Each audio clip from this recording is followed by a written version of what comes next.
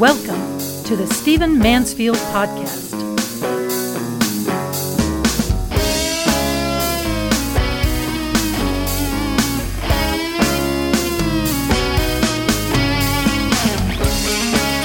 Well, welcome to the Stephen Mansfield Podcast. So glad you're joining me. I want to dive right into something that has to do with the news cycle of late. But let me zoom out and take a broad position.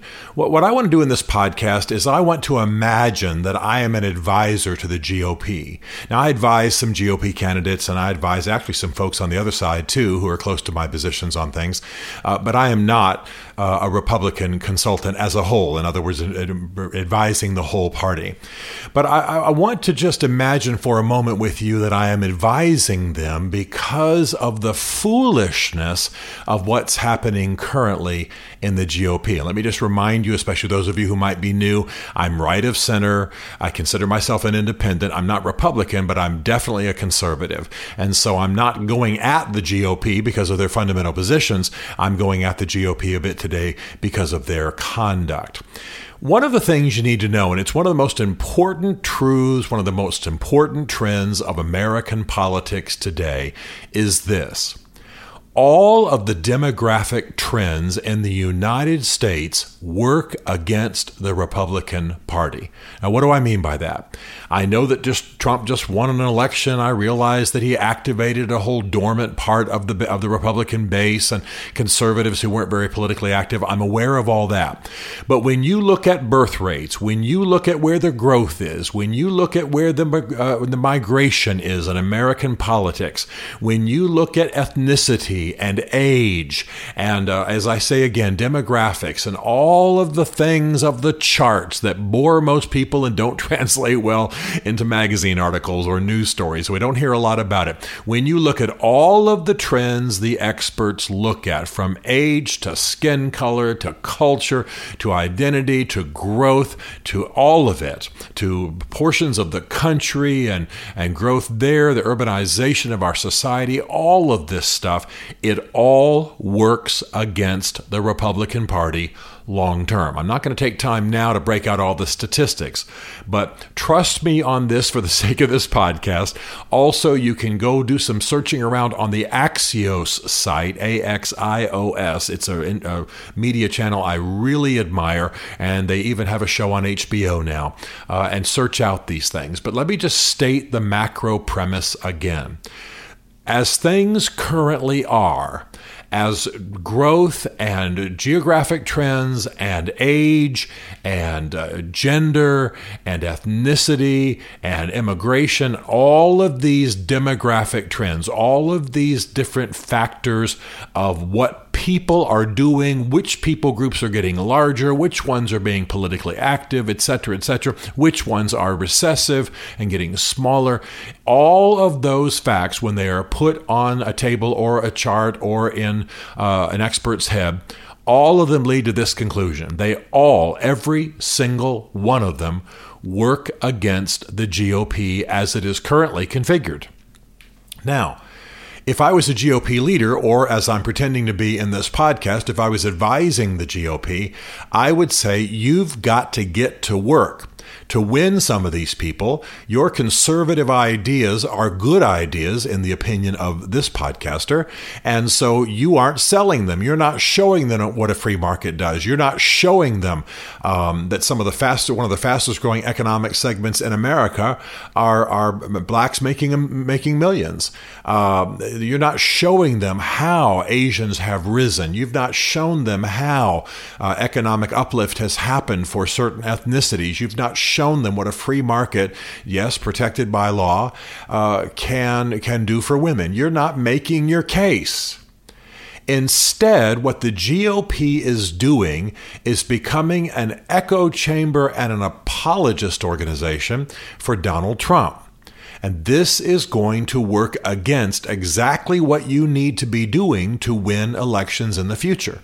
In other words, I sit here as a man who's not a huge Trump fan, but I am a conservative. Therefore, I'm grateful for what he's doing, even though I realize that his manner and his style and a lot of what he allows is working against us. But as this pretended advisor to the GOP that I'm acting like in this podcast, I would be waving red flags and say, stop, stop, stop. What you're doing, the way you're rushing to Trump's defense, the way you're defending everything from the sexual abuse of women to the leaning, the sounding like racist kinds of statements. I'm not going to sit here and judge the man's heart, but I am going to say he's allowing himself to appear as a racist. When the GOP leadership rushes to the microphones to defend him, they actually exacerbate these trends that are working against them with women, with people of color, with immigrants, etc. Now, obviously, what I'm referring to is this recent situation where the squad, you've heard this phrase before, and I'm going to use that shorthand today, the squad that involves 4 very left-leaning female congresswomen, and they are the most left-leaning, and they are outspoken, and they despise Trump. Some are Muslim, some are not, but all of them are outspoken against Trump, and they have all made what I believe to be at least clumsy, if not just horribly misguided statements about America and about Israel and about free markets and about corporations. They are extremely left-leaning. In fact, I'm not sure they'd be upset if I just said they are outright socialists. Okay, so there they are in Congress. Well, as you well know, what has happened is that the chant in Republican circles, encouraged by Donald Trump, is send them back. And the message has been, and this comes out of Trump's tweeting, send these people back to where they came from. Well, the fact is that one of them was born in the Bronx, so how are you going to send them back? And she's even had fun saying, sure, send me back to the Bronx. I would love that. Some of them are immigrants because you can't be the president of the United States. You can be in Congress if you are an immigrant after you've been here a certain period of time. And so this chant coming out of Trump's tweets that's been picked up by Trump's crowds at rallies, send them back, has begun to sort of define and brand the Republican Party. Well, here's the problem with this. First of all, it is the kind of nasty, racist, bigoted language that has been used against blacks for generations. Send them back to Africa. Send them back to where they came from, which of course is unbelievably insulting. I mean, most blacks in America descend from people who have been in this country longer than most whites. In other words, my point is that since blacks arrived here originally in 1619, for heaven's sakes, and were shipped over, most of them, the families represented now, before the Civil War, and yet a huge portion of white immigration came later in history, the whole Ellis Island experience as an example, and then more recently, you have African-American families that have been here many more generations and that feel keenly their connection to America and are deeply patriotic. And I could go on forever about that. So to turn to them in a racist rage and say, send them back, is absurd. By the way, that's not the kind of country we are. That's why the Statue of Liberty stands there in New York. That's why the Emma Lazarus poem says, give me your tired, your poor, your huddled masses yearning to be free. That's why we are the kind of country that we are. So all of a sudden, we have the GOP chanting to 3, yes, in my opinion, politically irritating women. Politically irritating, but I'm not upset that they're women, or some of them are Muslim, or that they're even left-leaning, or that they're people of color. I don't despise them for any of those reasons. That's fine. I don't agree with their politics, but you can't yell at them, send them back. That is a bigoted, racist, bubba, angry, un-American response, and that it's encouraged by the President of the United States is just ridiculous. Well, remember now, I'm trying to wear the hat. I'm trying not to get personal. I'm trying to wear the hat of a GOP advisor. And so when the GOP leadership rushes to the microphones to defend what Trump is saying because they're angry at the squad, they're angry at these three women, they're angry at them, they don't like them, they don't like who they are, they don't like what they represent, they probably don't like that they're women, they don't like their politics, and they may not like, in some cases, behind the scenes, behind their eyes, their ethnicity.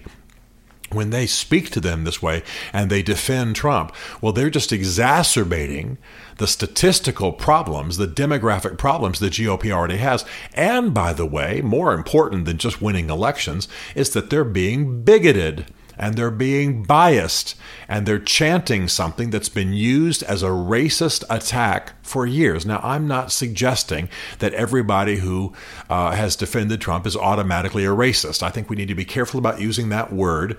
Racist means you hate people based on race. Well, if they hate people based on politics, of course, I would suggest that they not hate. But that's different. They're not being careful. So what they're doing is they are sounding racist. They are sounding like they're an echo chamber for Trump. And they're echoing a chant, a challenge, a slur that has been used against African Americans for generations. It's wrong. It's bigoted. It's not anything an American should say to anyone in this country, except maybe criminals who snuck across the border. We can say to them, go back, send them back. ICE, please send them back. That at least makes some legal sense. But we shouldn't be saying that in politics. We shouldn't be saying that to people of color. We shouldn't be saying that to women. Quite frankly, we shouldn't be saying that to anyone in the country, other than criminals and illegal people who are illegal in some way. So all of that is to say that when the GOP leadership steps to the mic and echoes the adolescent tweeting of Donald Trump because he's angry at these people, the GOP is exacerbating, deepening its demographic crisis that is one of the biggest things looming in its future. And it is modeling for the entire nation un-American, nominally racist rhetoric that ought not be used. And by the way, I'll give you a little bit of my value system.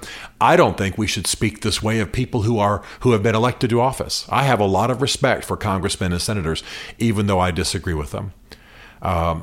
I think Ms. Cortez is just as ill-advised as she can be. She won a primary, ended up taking office basically on the basis of winning a primary with a very small margin. She doesn't know what she's talking about. She's factually inaccurate almost all the time.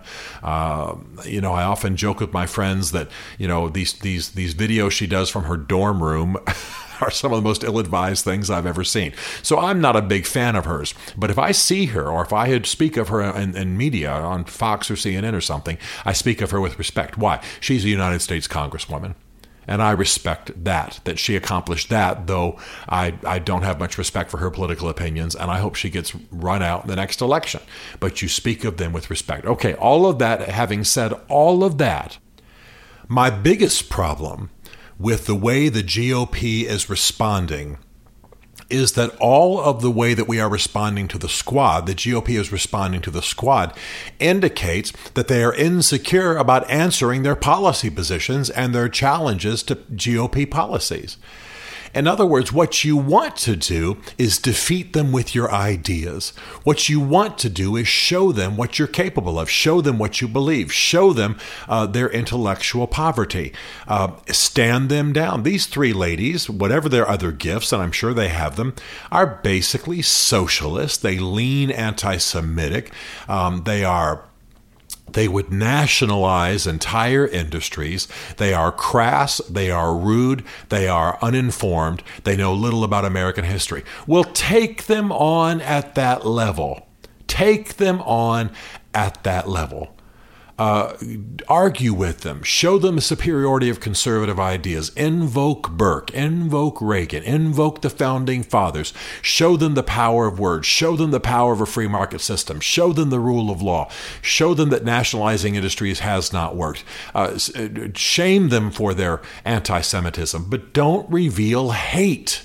First of all, don't feel it at all. I'm just saying that to you as a guy who's concerned about people's souls and as a Christian. Don't hate, number one. And number two, don't let that be the lead thing that's seen publicly. You're just inspiring hate nationwide. But you're also showing an embarrassing unwillingness to take on the ideas of these people, and their ideas are paper thin.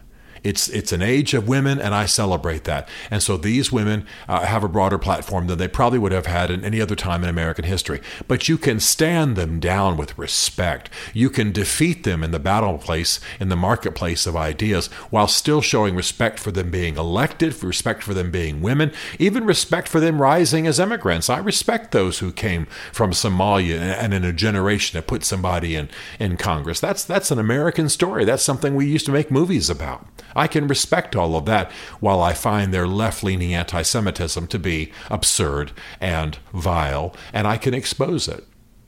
GOP, you are in trouble.